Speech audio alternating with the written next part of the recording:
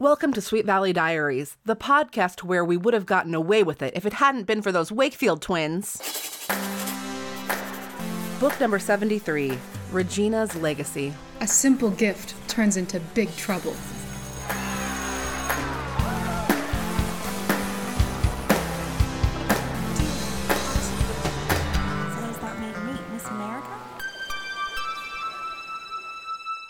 Well, hello, gladiators. It's me, Marissa Flaxbart, your host, and I am joined today by a very special guest, Phoebe Danaher. Have I said your name correctly, Phoebe? You have, and right. I appreciate that because people ask and then I say, and they're like, oh, it's how it's spelled. Sure.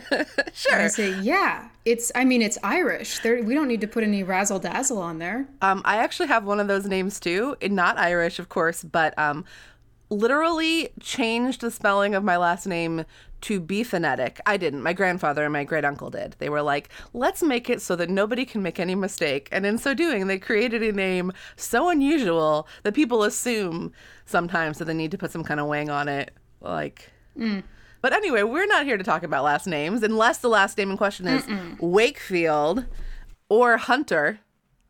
Another important last name of this book. We'll get there. I have a fun fact about Kate William, who wrote this. Oh. Because I looked up Kate Williams' Sweet Valley. Okay. So it is a pseudonym, a nom de plume, if you insist. That's right. The person who is writing it, her actual name is Besky, and she was studying at Oxford when she became a Sweet Valley ghostwriter. Well, that's amazing. Studying 17th century English lit. You know, so often, pretty regularly on this book, because Kate William is listed as the author of all of these books. And the creator, of course, is a real person, the famous Francine Pascal. But Kate William is a pseudonym. I believe it's the name of Francine Pascal's children or something like that, or their middle names or something like that put together. But I have actually always found it really difficult to find information about who ghost wrote what book. And so I rarely actually even spend the time looking. So I'm excited that you did the research to find something out about the ghostwriter this time. I don't know if it was for this one then. Oh, okay. Yeah. There definitely was like a stable of ghostwriters. It wasn't like somebody wrote every single book. These books got churned out every month, like a magazine or something. So there were a bunch of people that worked on them. Every month? Every month, a new Sweet Valley High book. That is okay. That makes more sense because this one. No offense to whoever did write this, whichever version of Kate William wrote this, but I was like, an Oxford student wrote this? I should hope not. Well. Let's explore that. I guess that leads us really nicely into a question I often ask guests right off the bat here, which is, was this your first Sweet Valley High novel, Phoebe? Sort of. So when I was at summer camp, we had a counselor of ours read the first couple chapters of, I think it's Family Secrets, and it was in somewhere in the 40s of the books. And it's when they have the identical cousin, and it's very Twin Peaks. Yeah. And I remember only being maybe 12, but thinking like, how is this so innocent and virginal and yet so dark at the same time? What's coming out of that? Wow. And I really do think these take place in the same universe as David Lynch's work and as The Virgin Suicides. I'm so delighted that you have, like, in the one book that you read when you were so much younger, that you honed in on, I think, a thing we've been talking about so elementally in this podcast that I haven't even brought it up in a while, which is this thing of like, we used to always say these books use the word sexy a lot, but they never talk about sex. And this is a book, as we'll get to, that has some really scary, like dangerous behavior in terms of dating and like what the potential consequences are. But it's almost like ignoring that. Yes. So Gladiators, this book, Regina's Legacy, it's called, and we'll get into why it's called that. It's a very tenuous connection to our dear Regina Morrow. But it is kind of like a sort of a version of these books that's called a super thriller, where there's some kind of crime that the twins are solving. Usually those are these special edition books that take place in the summer, I guess after junior year. But a super thriller where there's some kind of crime that's being solved. However, those usually have even more danger than this. So this was I was surprised when this book unfolded and it became a serious mystery kind of crime drama book, especially because the first couple chapters of this book are very boring. And that I only mentioned that because of the sweetness you were talking about, the like sunshiny nature that seems at odds with all the danger or the like sort of like sexual undercurrent of the books.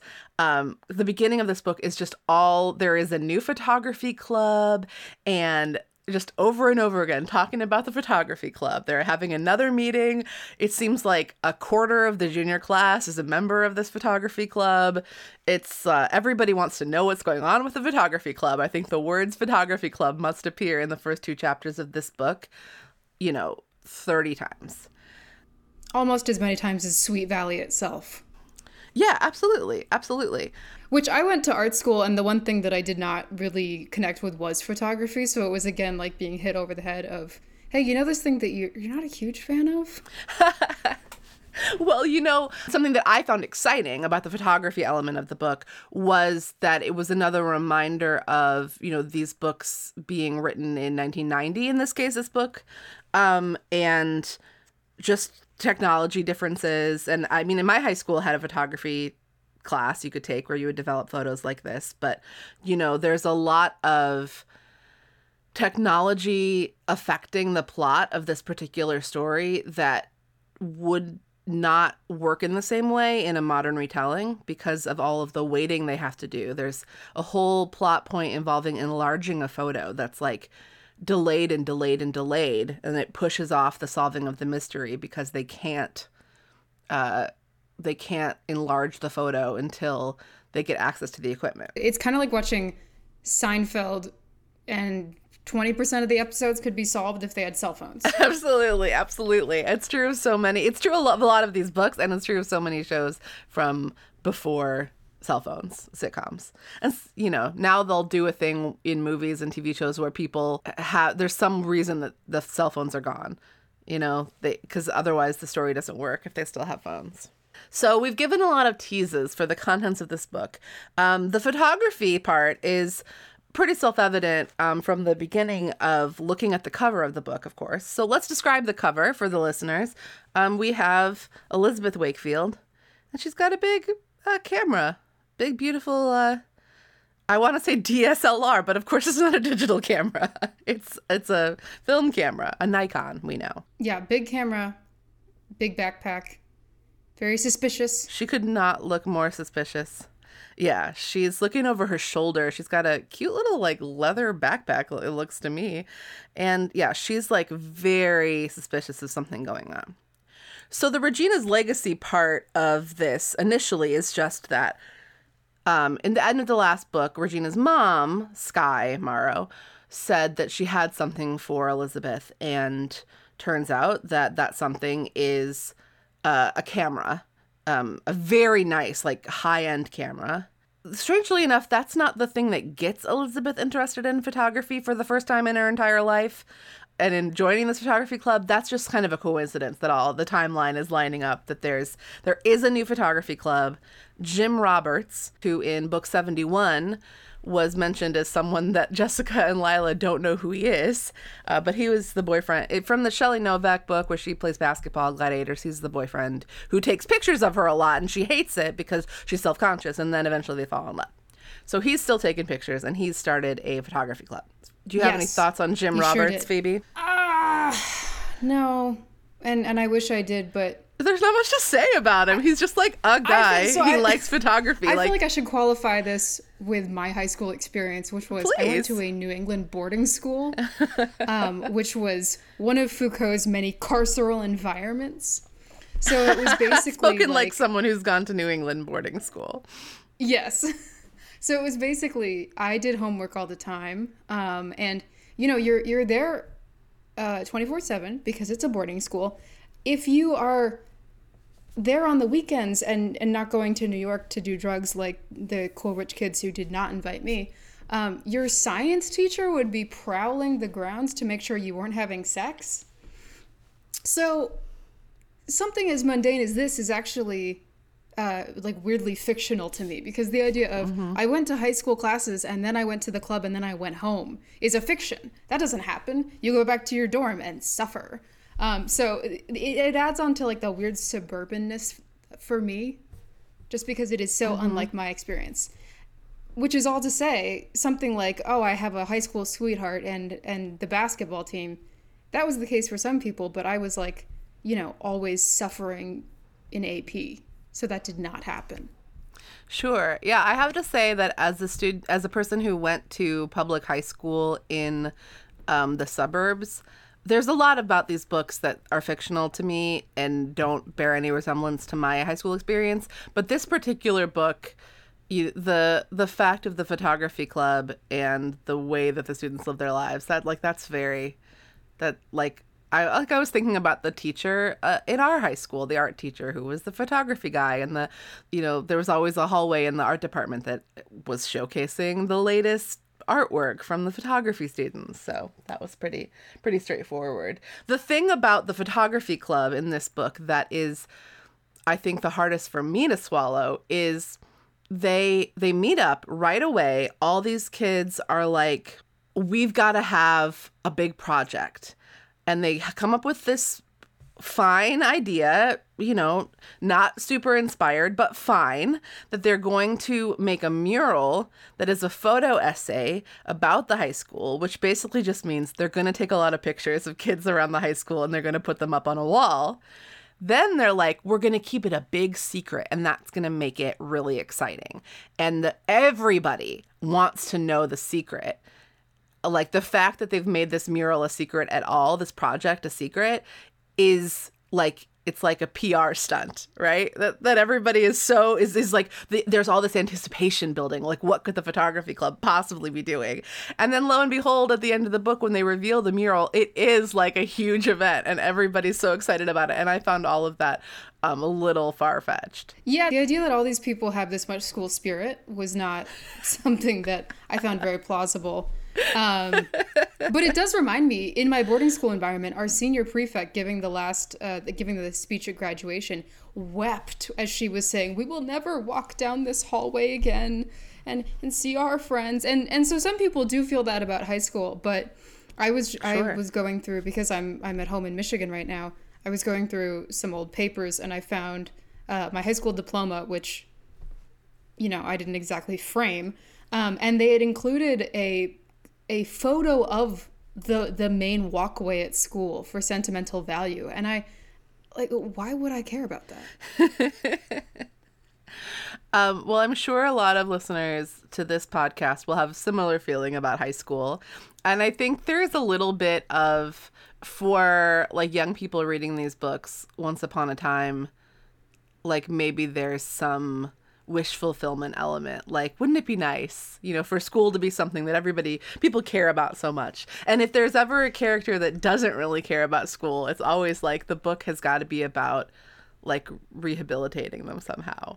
Right. But I also think this is the kind of thing that once you are in high school, you stop fantasizing about. It's a little bit like, because I grew up in the Twilight craze, and I read Twilight, as like a preteen. And the idea that a vampire would go to high school was plausible to me. And then I got to high school and I'm like, oh, so no one would ever do that, ever. That's a good point.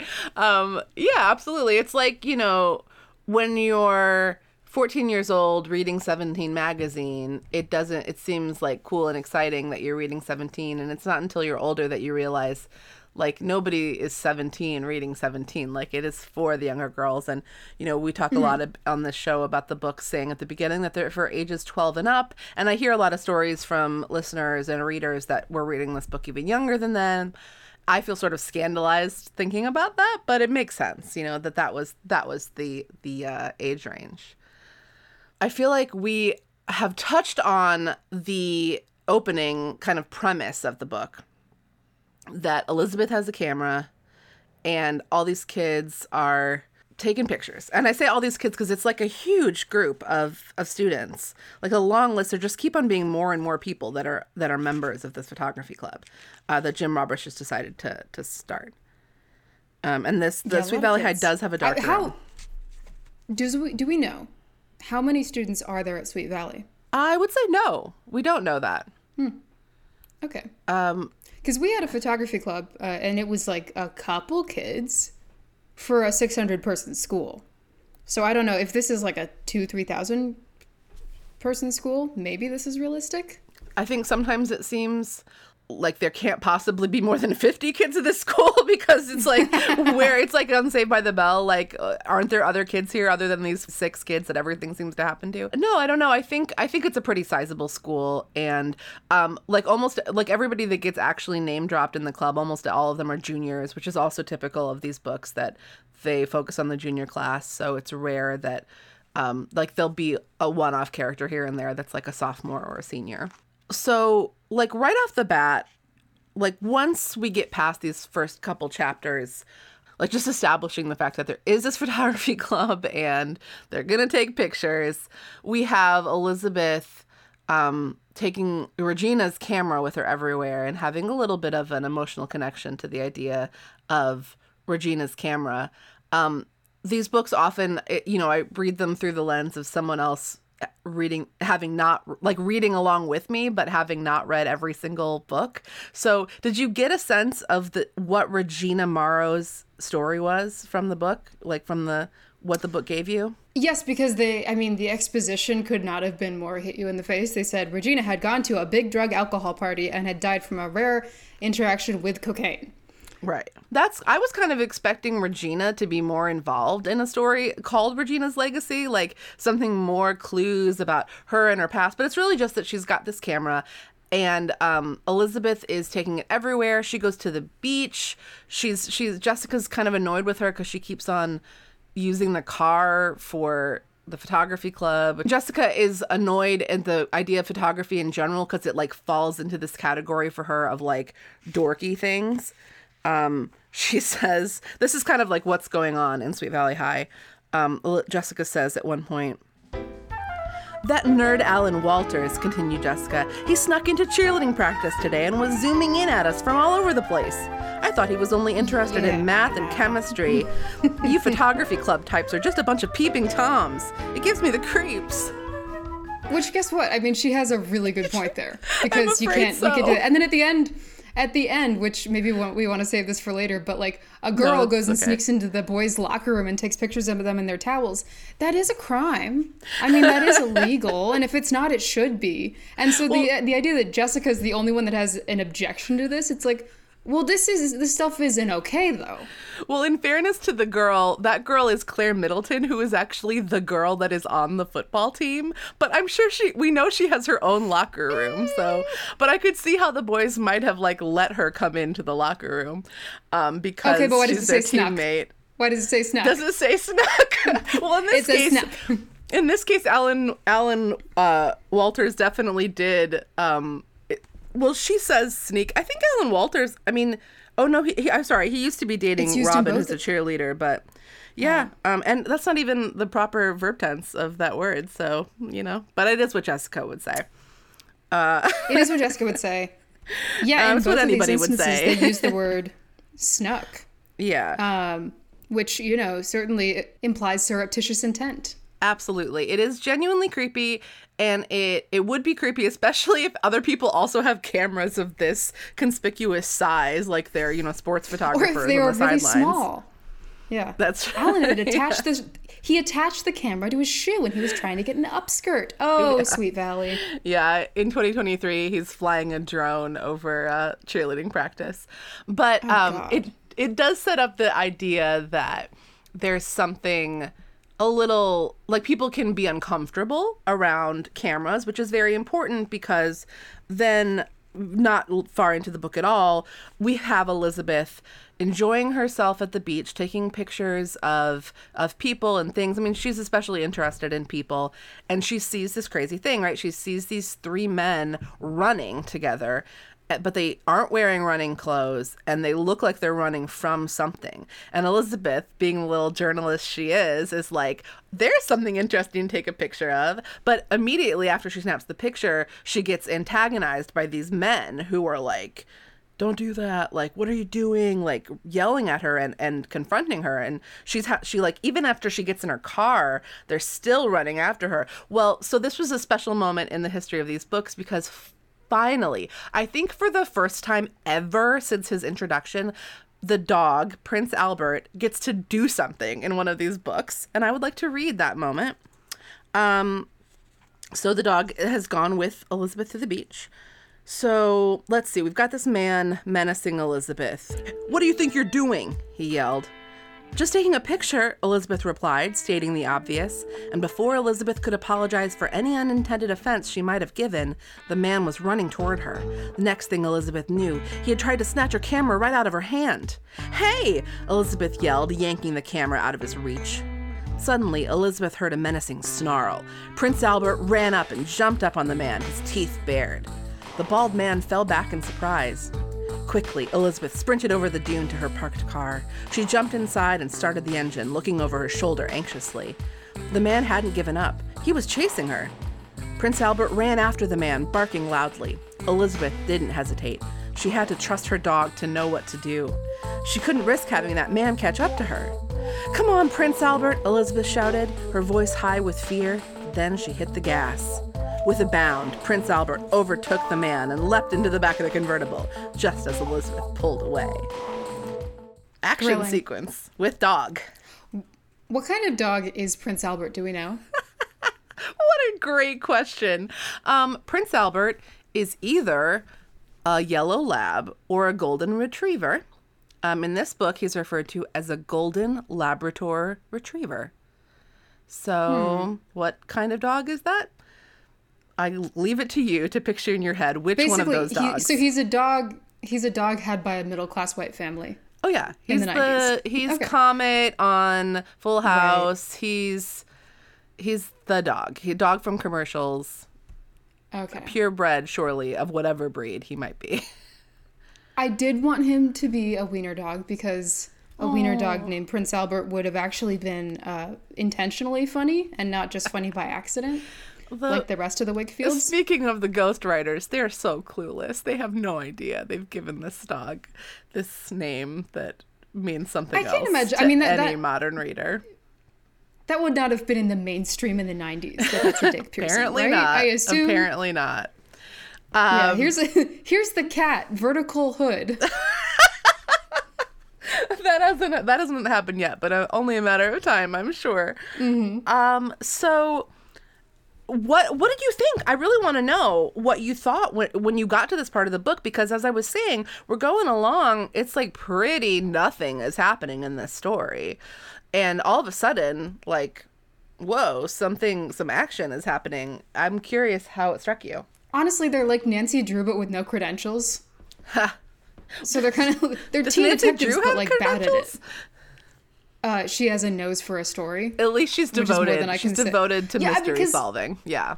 Because Elizabeth sees these people in pursuit and is like, "Well, that's strange. They're not. It's so They're true. not wearing running shorts. Isn't that? She's not just like strange?" thinking like a journalist at all. She's thinking like, No. oh, this is she's capturing the world around her. What an interesting thing I've seen today, you know? Yeah, he had a gun pointed at him. That was weird.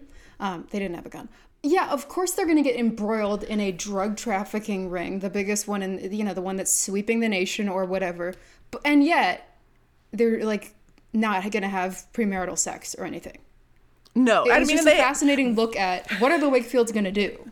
Well, it actually, that sets up perfectly. Those two things are really connected because we have this scene later on, not too much later on. Well, first, Elizabeth is telling Todd about what happened, and she's like, is really jarred by the experience. Understandably, I mean, listeners, you heard what I just read. Like, that was scary to be like pursued by a man and yelled at.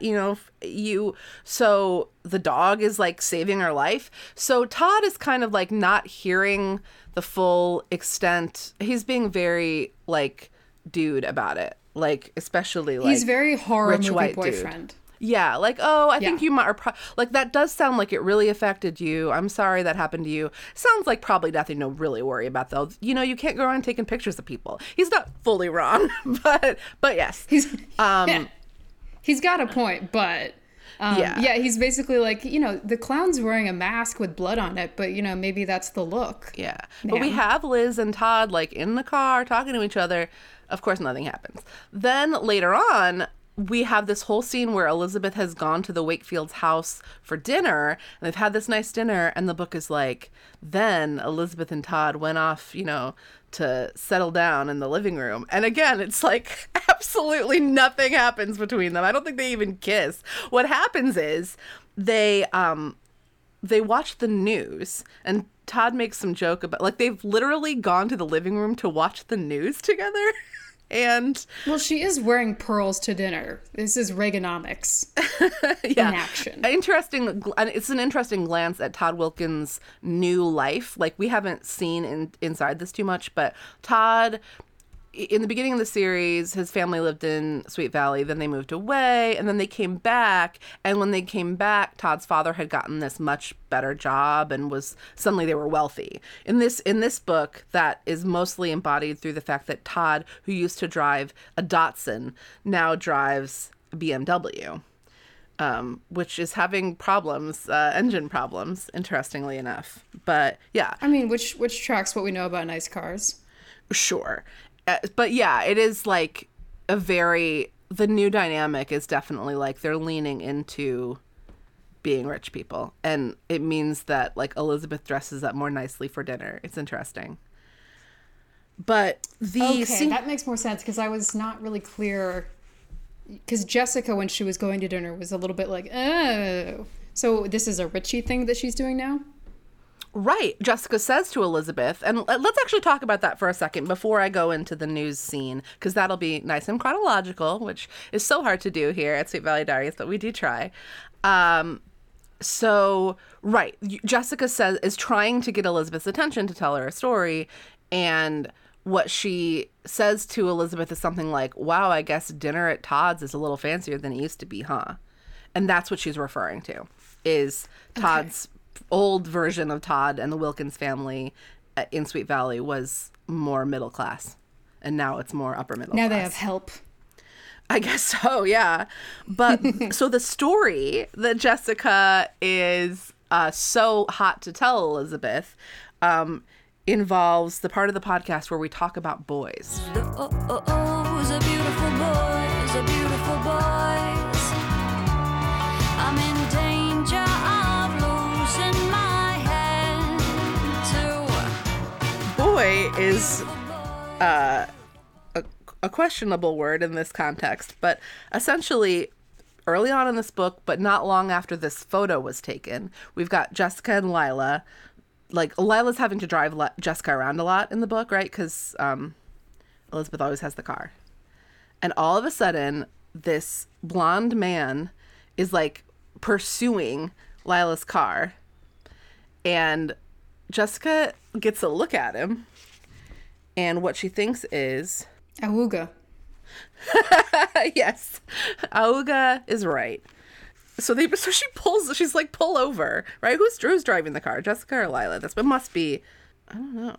Either way, both of them have very women written by men energy in the whole book, but especially this scene of, like, this guy was tailgating me. Oh my God, it's he's showing initiative. They're That's like hot. looking in the rearview mirror like, you know what, Lila? This guy who's following us is pretty cute. And also their conceitedness comes into play because they're like, cute guy following us. He probably thinks we're cute. Yeah. And then their suspicion is confirmed. He's wearing bloody gloves. Well, here's what she says about him. Sure enough, the other car pulled over too. Jessica heard a car door slam. Here he comes, Lila whispered. Wow, is he gorgeous? Wow was right. The boy walking toward the Fiat took... Oh, I guess it is Jessica driving. All right. Sorry, all that... I swear Lila drives Jessica around a lot in this book. Anyway. The boy walking toward the Fiat took Jessica's breath away. What a body, she thought, admiring the way his t-shirt fit a little snugly, making the most of his broad chest and muscular arms. His longish blonde hair was almost white in the sun, and the eyes that were glued to Jessica's face were sky blue.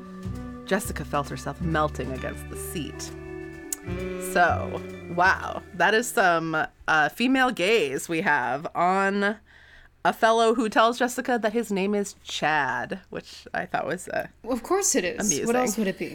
Yeah. So Jessica thinks he's like 1920 at this point, like, an older boy, but well within the realm of appropriate as far as Jessica and Lila are concerned, and these books seem to be concerned as well. Yeah, for the 90s. I think today we'd be like, 16-year-olds, stay away. Yeah, But literally illegal, yes. things have changed. Not for them to talk to each other. That being said, yes, just a few years difference, she assumes. So she's met this guy. Oh, and what happens is that this guy is like basically referring to, I'm so sorry about my friend the other day at the beach. Jessica has no idea what he's talking about, but she puts it together pretty quickly because she knows that Liz has been all over with her camera. Like, oh, Liz probably, pissed this guy's friend off by taking a picture of him. And Chad is like, I would love to see that picture. And like, I'd love to hang out. He seems very like suave and charming at this particular moment in time. And Jessica is like, so hot for this guy that she's like, this is really exciting. She's going to go ahead and let him believe that she is the person that he saw at the beach, because why not? And she'll figure out the fact that he wants to see this photo and she doesn't know what he's talking about. She'll figure that out later. And that he's 40. Whatever. Well, she's solved that with her brain by lying to herself and telling herself that he's probably 19 or 20. Yeah. But yeah, so she's like so Which psyched. in Southern California, I can understand because Fair enough. living in Southern California but not being from here, I have seen some sun damage. And as a cream cheese person, people are always like, how did you keep your skin the way it is? So not shocking. The other thing that's clouding Jessica's vision is that she is so excited that she got this guy's attention and not Lila, because they are in competition constantly. So she's like, suck it, Lila. He's into me. And Lila's like, you mean he's into your twin sister? And Jessica's like, it doesn't matter. They clearly didn't get to know each other. She's right. So she's really keen, a scene later to tell Elizabeth about this. And Elizabeth is just like, I don't have time for you, which pisses Jessica off. What did you think of that? We got this dynamic between the twins. I could understand where Jessica was coming from, but I could also understand, like, Elizabeth probably does think she's heard this a million times, and she has heard this a million times. She's like, of course, another story about a boy. Yeah. Elizabeth is pretty rude to Jessica, but yeah, you do understand why. And Jessica's reaction to the rudeness is that she's like, well, fine. I'm not going to tell Elizabeth about it ever, So, And I'm going to ransack her room. Yeah, that does happen later. We'll get there. But yeah, she's... Of course, this is all set up to make it so that there's this big dramatic irony of something happening that the twins can't solve their problem because they're not communicating with each other, a common theme of these books. So, back to the Wilkins den, where Elizabeth and Todd are not making out at all and instead are watching the news. Side by side. Legs not touching. That's how you pictured it, just like primly. Yeah, drinking Metamucil. They both have their hands on their laps, like they're sitting straight bifocals up on forward. Yes. Well, so this was a part of the book where I had a very genuine oh my god moment. An oh my god moment is a part where, as I'm reading this book home alone by myself, I say out loud, oh my god. In this case, it was specifically, oh my god, amazing, because I did not see this coming. The story is that there is a drug inquiry underway in the Senate, and a man named Ron Hunter, who was involved in a huge drug trafficking ring, is like testifying, but he's like changing his story. So the book says, Ron Hunter was expected to name participants in what is believed to be the most widespread drug operation in the U.S. In today's session, however, Hunter categorically denied having been involved in any illegal activities. His latest testimony cast doubt upon the very existence of the drug ring. A picture of a man flanked by 2 security guards flashed on screen. The man in the middle. Elizabeth gasped, surprise stealing her breath away. Todd, she cried, it's him! And Todd is like, what are you talking about, baby? Come on, babe. I bet it's a different guy. Yeah. She's like, are you sure it's not just that you think it's the same guy? Because in both pictures, there's 2 other guys with him in the picture. And it's like, how could that guy be in Sweet Valley when he's in Washington right now? Which is a good question. But that I will have to give it to him. That is a good point. But Elizabeth is just sure. She's like, this is why they were chasing me.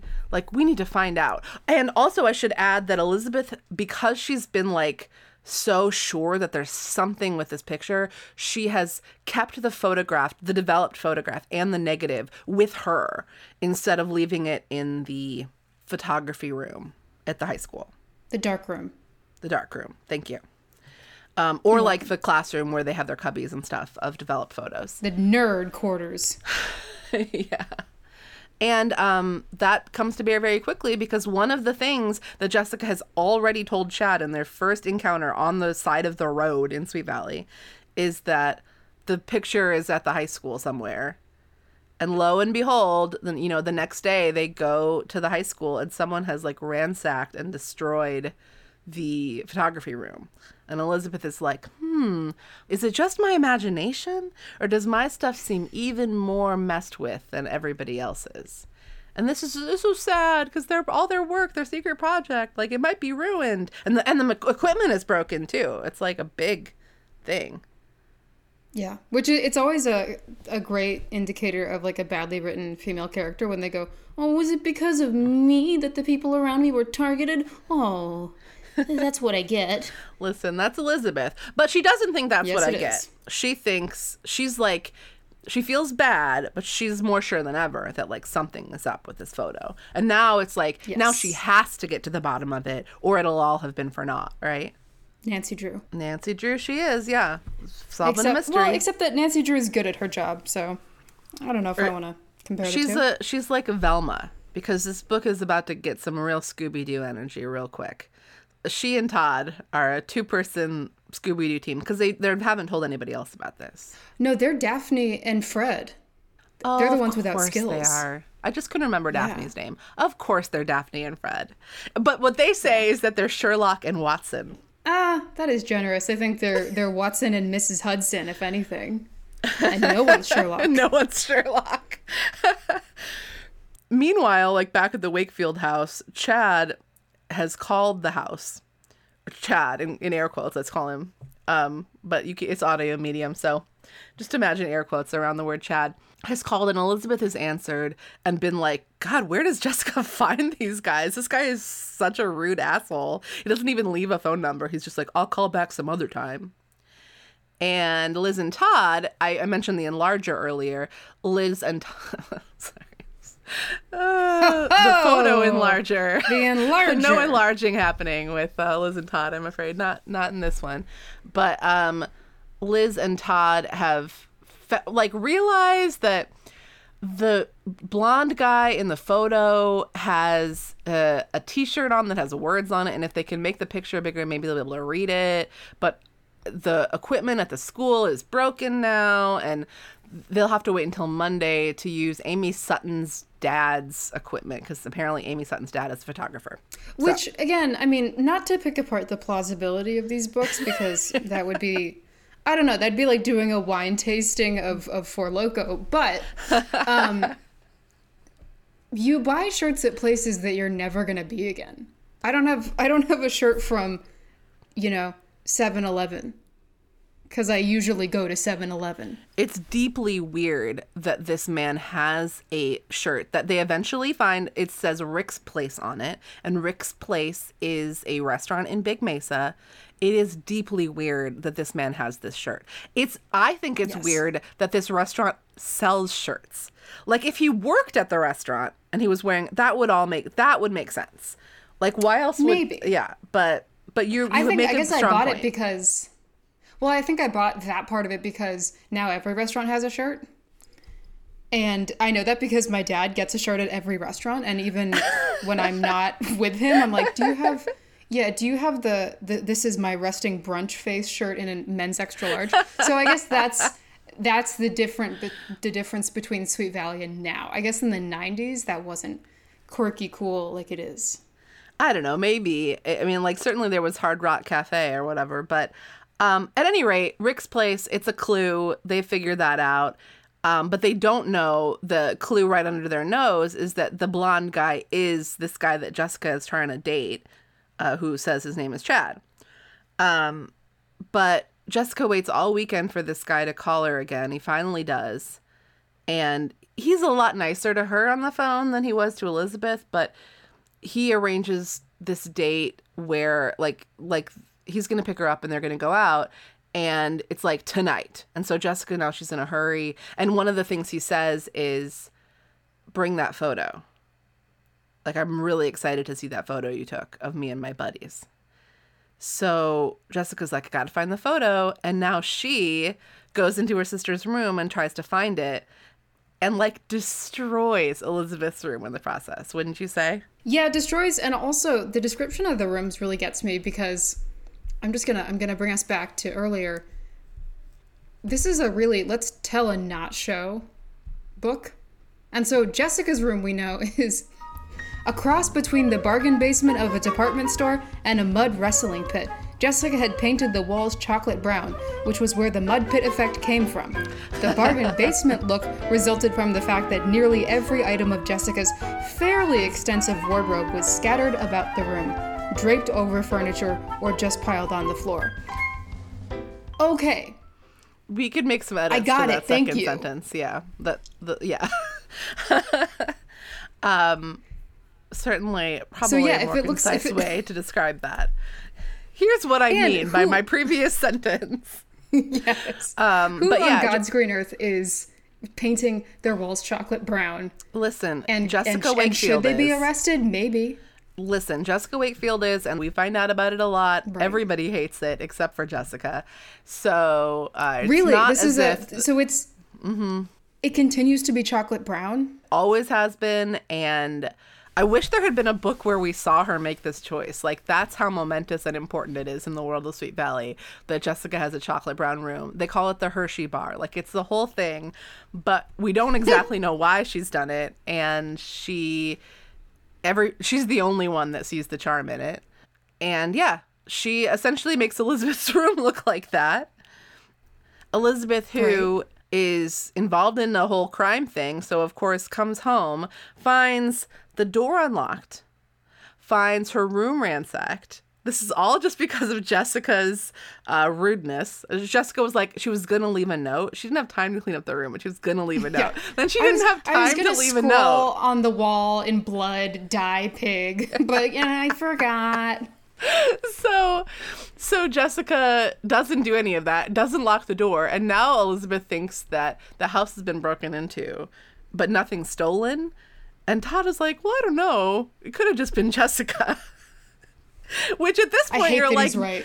I know, because at this point you're like, Todd, fucking believe this woman. But he is being pretty reasonable at this point. And he has also told Elizabeth that he does believe her, even though it's, I don't know. He's just trying to be a good boyfriend, I guess. From a horror movie. But pretty soon, okay, so now we've got to get to the part of the book. It's very cringy, but also just like so classic Sweet Valley. We've got this date between Jessica and Chad. So we've got the two Wakefield twins, they're both up to big plans in the evening. Elizabeth and Todd are going to go to Rick's place to try, and that's their only lead, to try to find out anything about the guys in these photos. Meanwhile, Jessica and Chad are on a date. And where does Chad take Jessica? If we can call it that. If we can call it that. Do you recall where Chad takes Jessica first? Only the most romantic spot on the planet, bowling. Bowling. And Jessica hates bowling. Wow. Her opinions on bowling are very strong and very negative. Yeah, I'd say she puts it in with photography and the other nerd bullshit. Oh my God. She's like, I cannot believe. So Chad says he's going to take her to one of his favorite places, and a moment later, Chad hit the blinker and pulled the light blue convertible off the road. Jessica stared in disbelief. Valley bowling? This was one of Chad's favorite places? Was he kidding? Apparently not. Chad got out of the car and waited for Jessica to let herself out and walk around to join him. A nice detail. I did not spend an hour putting my hottest look together to go bowling, Jessica thought. She climbed out of the car, expressing her displeasure with an exasperated sigh. Chad didn't seem to notice. "This'll be fun," he said through a cloud of cigarette smoke. Oh, that basically, like, I don't even have to go into the other details. It's so good. But there is one other detail that I do have to say, because I cackled out loud. Jessica isn't so sure about Chad from the moment they're in the car driving. Like, he's not talking very much. He tells her he's an entrepreneur when she asks if he's in school or something. That was a moment that I lit on, because I just assumed that means crypto. Even in the 90s, he was ahead of the curve. He's got an ape. It's definitely something that still tracks. The sense of, like, what do you do? I'm an entrepreneur. And that being a red flag, like, that still tracks in the exact same way. Like, more details, please. Nothing wrong with being an entrepreneur. It's just that you need to be more specific, please. You can be an entrepreneur as long as you're actually an entrepreneur. Right. If you're going to tell me I can double my money with decentralized currency, right. I don't know. Well, and of course, in this case, entrepreneur is code for drug dealer, which it still would be, I think, in the 21st century for many a drug dealer. Honestly, it would almost be more respectable to be a drug dealer than to be like a crypto bro. I really believe that. Well, putting that aside, here's the line. Jessica thinks she doesn't care if he's a crypto bro or a drug dealer or whatever. What she thinks, or she's wondering, what is he? Was he the strong, silent type, or was he a washout? Well, even if he turns out to be a loser, he's still incredibly good-looking, Jessica thought. Which, I thought that was hilarious. Listening to the back episodes, doesn't she say that about, like, a racist, too? Oh, I don't remember, but probably. That's kind of a common thought of Jessica's. It's like, well, I'm on a date with this guy. I don't think I like him, but I do like looking at him. So, listen. Again, it's very women written by men. You know what? I mean, like, I want to make apologies for Jessica, but she should not be on this date. And she's funny in bowling. She, like, tries to bowl badly so they'll leave. And eventually they do leave. She's having a terrible time, but she still agrees to go with him to a second location. Luckily, the second location is Rick's place. Of course. Where Todd and Elizabeth already are. They've been waiting out the whole thing. They found out that this guy comes there sometimes, but nobody knows anything about him. So this further complicates and confuses the whole t-shirt thing. Like, why does he have this t-shirt? It does. And I could never figure out, like, how local is Chad?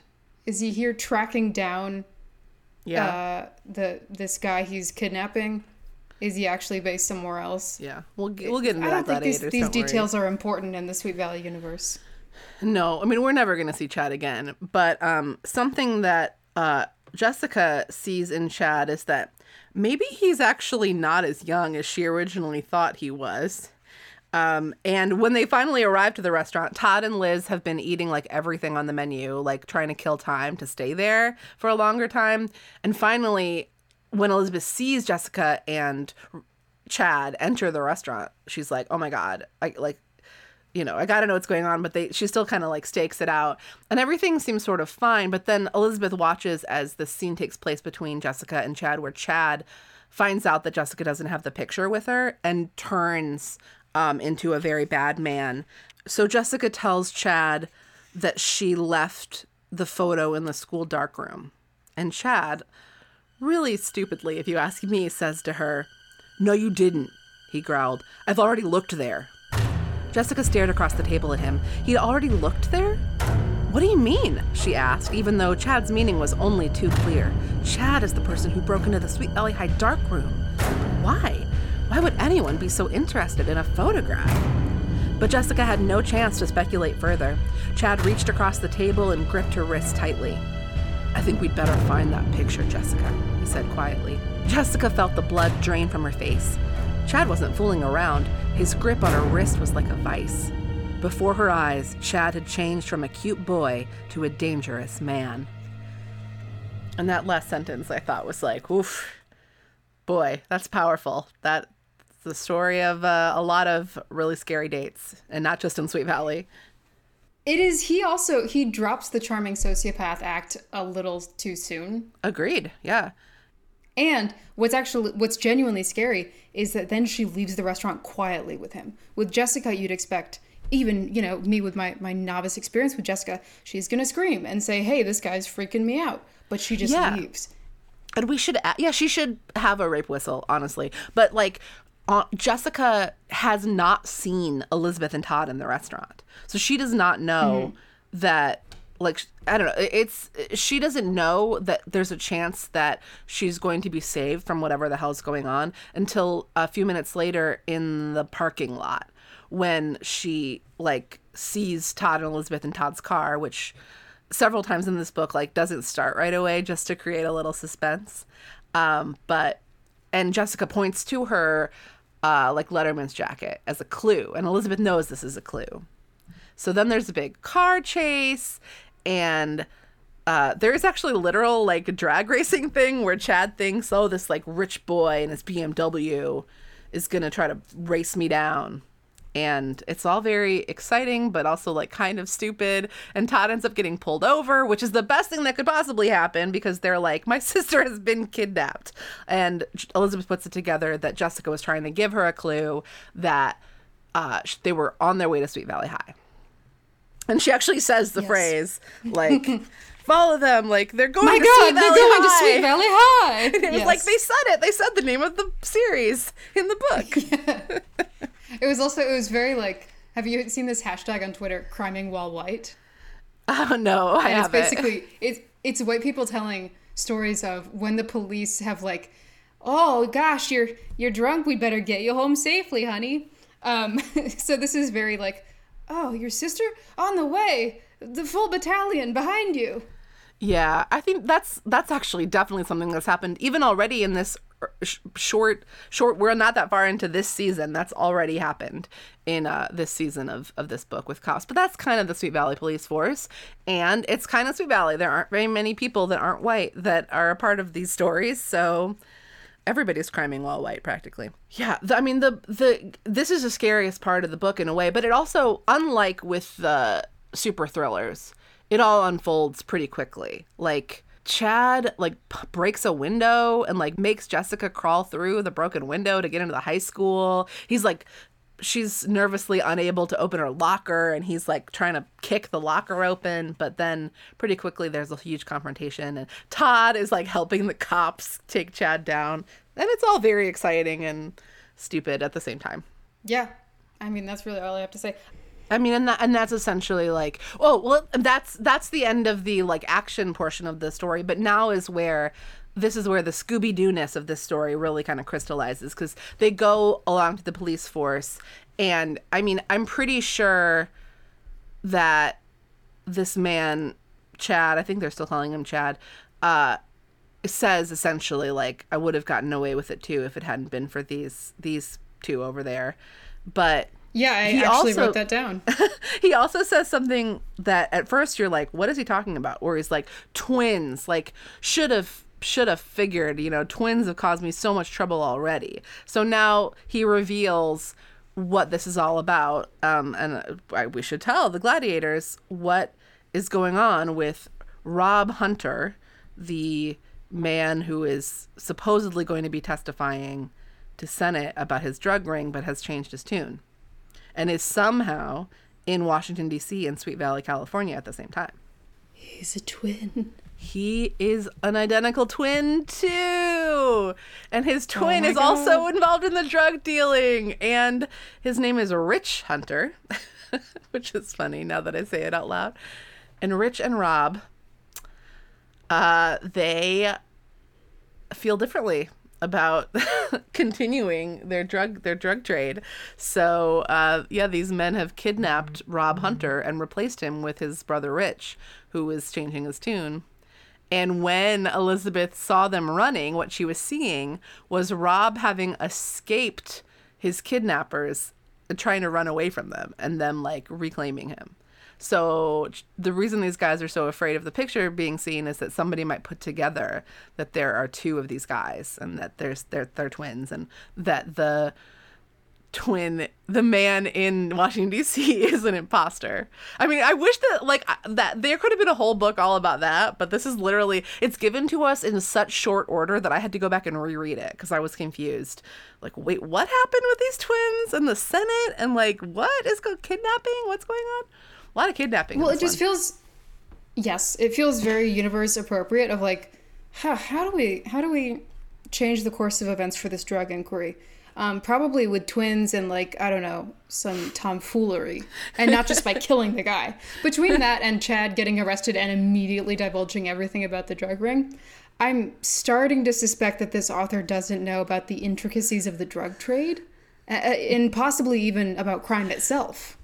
I mean, it's so like 80s, 90s, the whole thing, because then this is where, after we've gotten all of this, and, you know, the epilogue is back at the high school, we have the mural, the photo essay has finally gone up on the wall, and everybody's enjoying looking at it and knows what happens now. And, you know, Elizabeth has a chance to think about everything that's happened to her over the past, you know, week or so, and she thinks about Regina and how poetic it is that, you know, Regina's death was at the hands of drugs, and something about having Regina's camera, it was like Regina was helping her create some justice in the world of drug use. You know, it's all very like, oh, I see what we're doing here. Okay, this is about the war on drugs and keeping high schoolers off of drugs.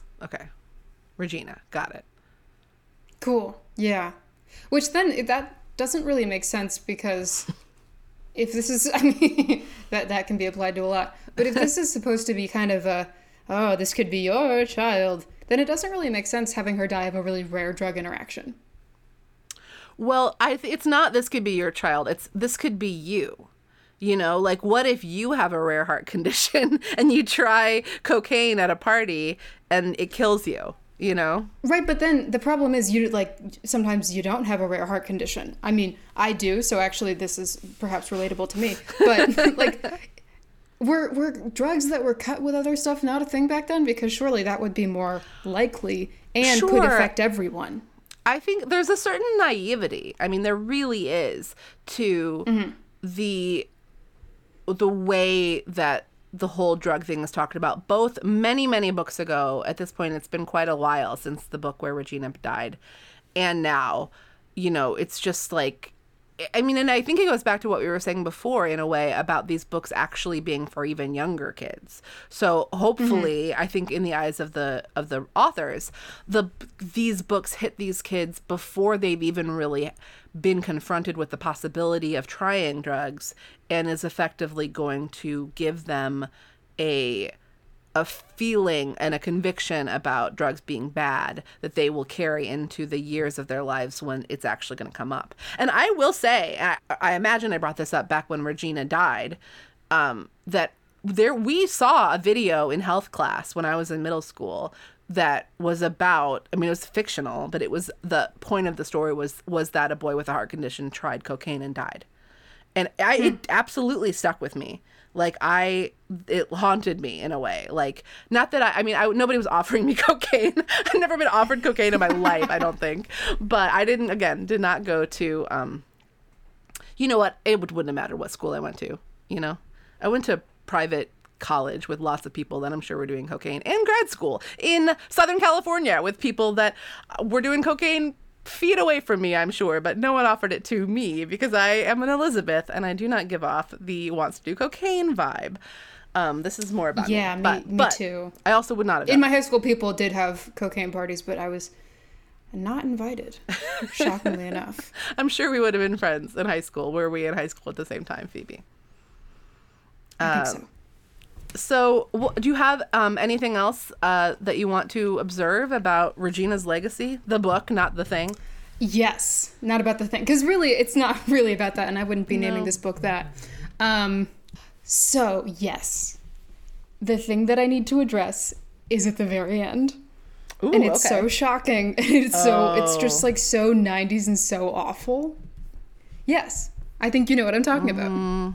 Yeah, and I'm really not looking forward to reading a whole book about it next time. I am horrified that someone put this into writing. First of all, the passage that I will read is that. Do we know Robin before? We sure do. So, everybody, okay. I mean, brace yourselves for whatever like content warning comes to mind when we talk about the fact that it's Robin Wilson's story. And the book written in the 90s is going to address issues for Robin Wilson. So please go right ahead, Phoebe. I will unfortunately go right ahead. Listen, so they get we are literally because... about to read a whole fucking book about it. So not you and I. Oh, I'll spare you that. But I have a friend that I'm not going to I kind of want to see what's going to happen. But okay, maybe it'll redeem itself. Anyway, enough preamble. Please go ahead, Phoebe. Yes. Enough mush mouth wishy washing. Okay, so they go to the donut shop because this is about, this is written in the 90s, but it's really the 80s, and this is an 80s that is a pastiche of the 50s, so really they're going to a donut shop. True. And Robin Wilson put out her hand and then pulled it back. Then with a sigh, she grabbed a jelly donut. "One donut's not going to hurt you," Jessica told her. Not that I'd risk it if I were Robin, she thought. If she had been fat once, the way Robin had, Jessica was sure she would limit herself to carrot sticks for the rest of her life. What an 11-year-old should read. Yeah, and you know what? These books have this thing of shifting perspective, like where, sure, that is the way that Jessica Wakefield, who is a petty, popular, beautiful girl that has never had to worry about her weight, and used to really not like Robin Wilson when she was fat, that is the way that she would think about these things. Jessica is bad, like lots of people love Jessica, I know, but like she's not evolved in this way. But this is a great example of why and how that kind of fails us and fails the young readers of this book sometimes, the shifting perspective, because there is a certain nuance to understanding that Jessica's perspective is fucked up here. And we understand it, as adults in the 21st century. But there's a line earlier in the book, too, where they're eating key lime pie. And Todd's noted that as well. Okay. Did you write down what she said, what Todd's mom says? She refers to it as a sinful dessert.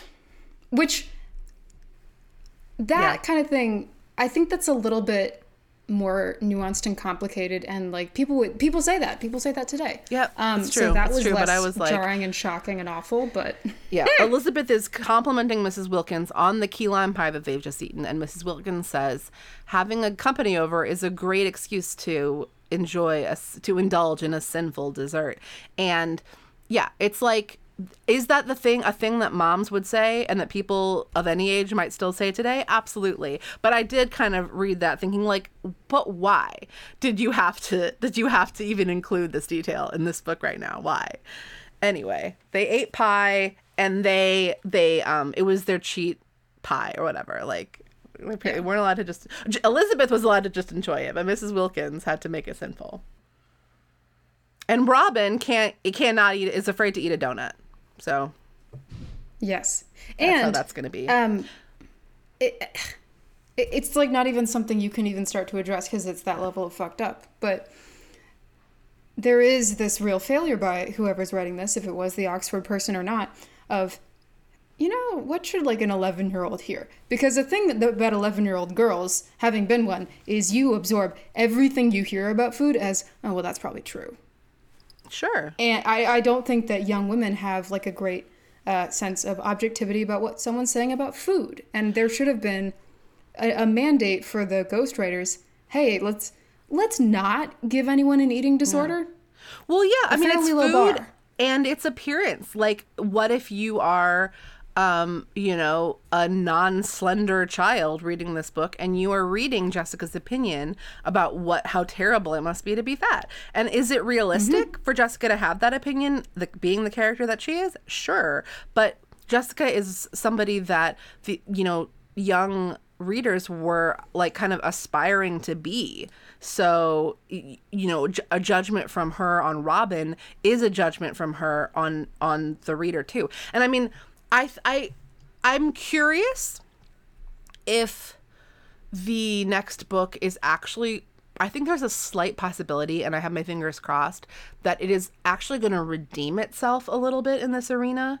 It's going to do it in a way that is still not going to feel progressive enough for us in the 21st century. This is my prediction. But we always like to tease the next book here on Sweet Valley Diaries. So would you read the last passage?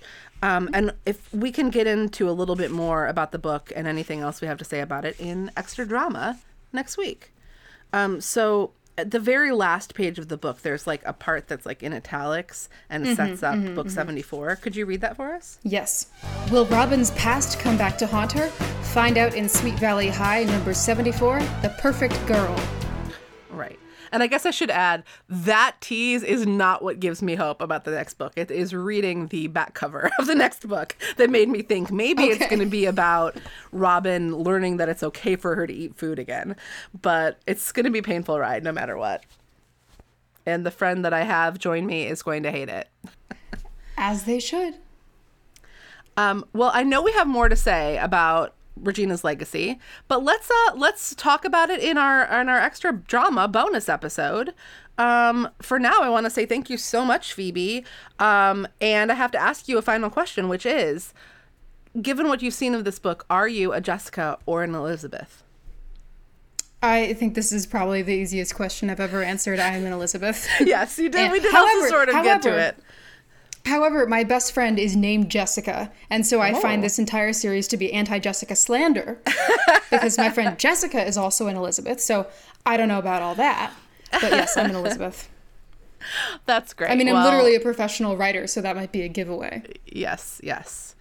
I would have to agree, and we all know that I'm an Elizabeth, but for now, thank you, Gladiators, for joining us, and you know, there's an easy moral in this book. It is, no matter how boring your sister's dating stories are, just let her tell you the story. You know, just let her get it out. You know, she's your sister. She's excited. Listen to it. All right. See you next time.